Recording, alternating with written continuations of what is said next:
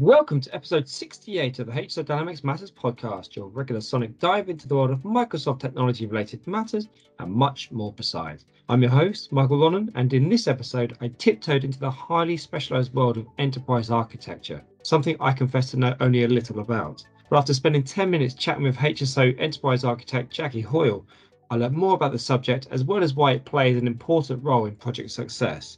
So grab a brew, sit back, relax, and enjoy the show.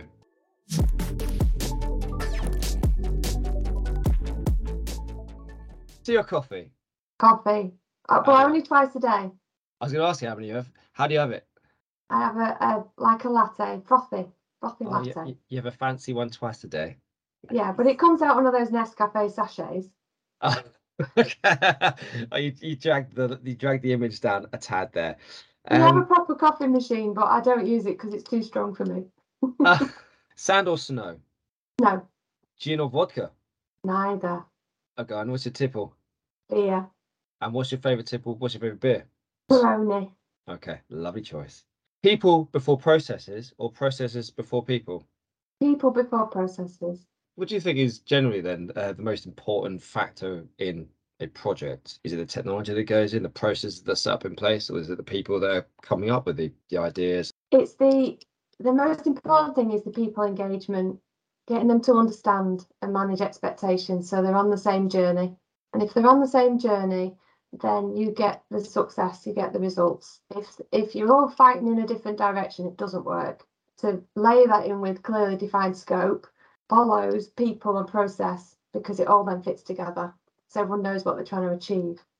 And as an enterprise architect, then you're knee deep in the detail. You're knee deep in all of these things. And I guess it's quite a tough, almost juggling act when you've got people from different organizations. So you've got the customer who want the solution. You've got ourselves as the partner, HSO. You've got the vendor, as in Microsoft. You may have other partners with other technology that are coming into it.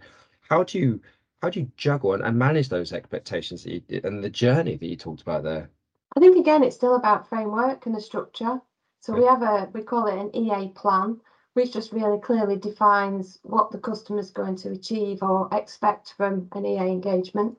And that starts from the strategy session, which is why we're all doing this, why we sat around this table, what we're trying to achieve, what's the aim, what's your objectives. So it starts from the very top. And then after that is different layers of application architecture. So what systems are in play, and then different layers of the functional side. So what can we do from a functional perspective to engage with the processes and the people to ensure that we deliver the objectives. So it's always got to start with, what are we trying to achieve? Okay. And then everything else follows from there. So it's about structure. And what role specifically does an enterprise architect or an EA play within that? Is it kind of bringing all those elements together? Yeah, absolutely. So we have to understand from the strategy, the technical components needed, the functional components, everything that's required, the transformation, the people side, the process side.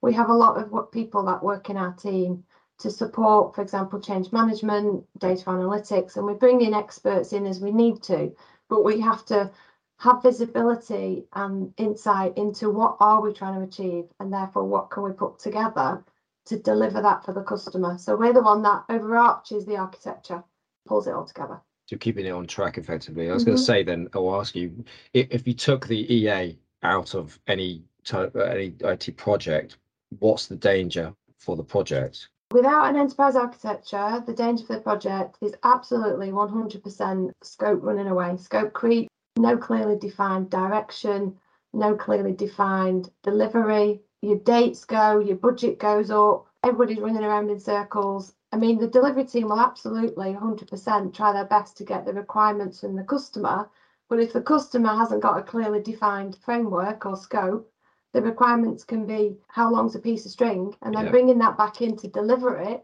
in a particular timescale is a nightmare. So you've got to get the scope and the strategy first. And what you end up with could be completely different from what you originally conceived it to be because of that scope creep. Yeah, absolutely. And in your kind of experience then, as an enterprise architect, what typically looks like what does a good project look like? What are the best projects that you've seen delivered? What do they look like? That's actually a really good question.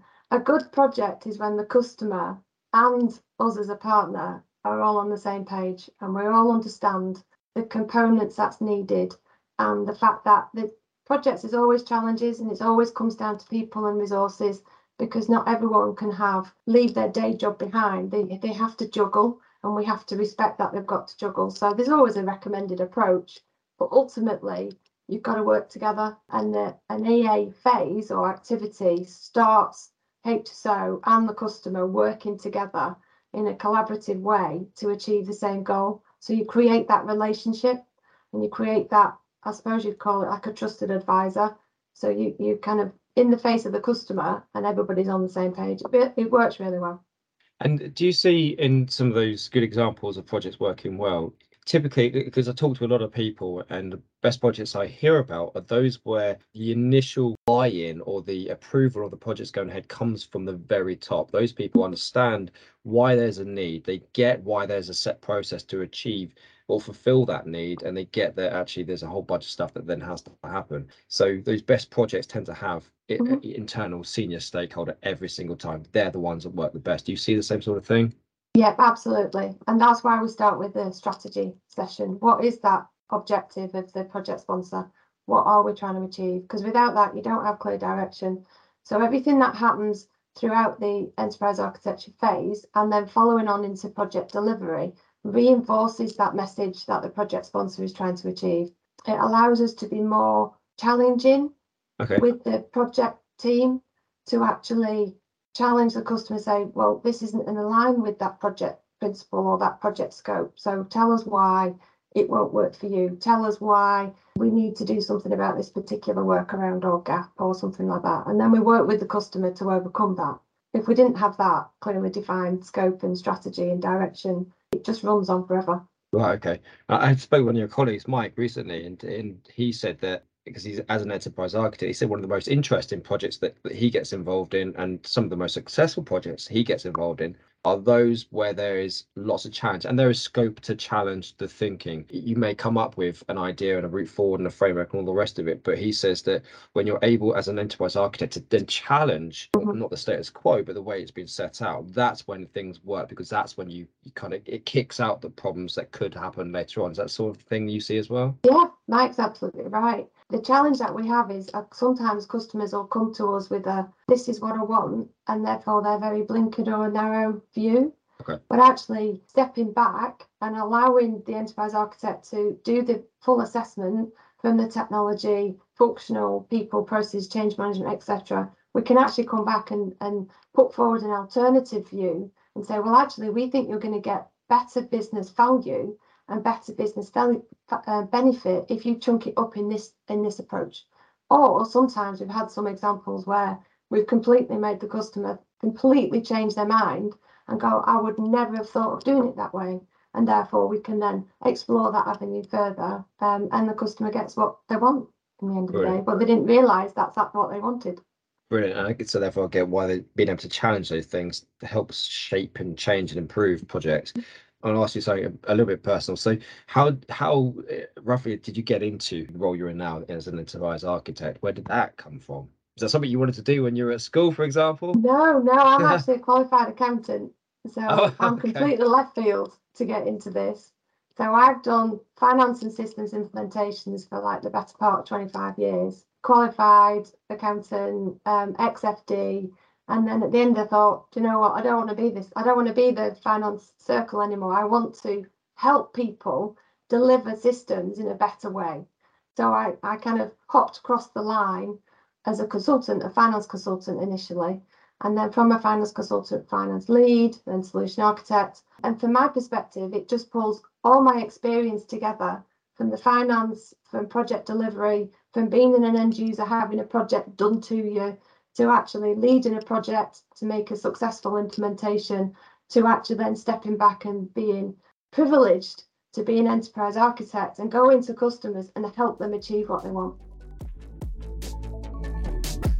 Jackie believes that without an enterprise architect, there's the real danger that any technology project is at risk of scope creep because it is operating without a clearly defined direction or without a clearly defined delivery path. And without each, your project dates go, your budget goes up, and everybody's running around in circles. Part of the enterprise architect role is to bring project stakeholders together to help them shape the project so it becomes fit for purpose.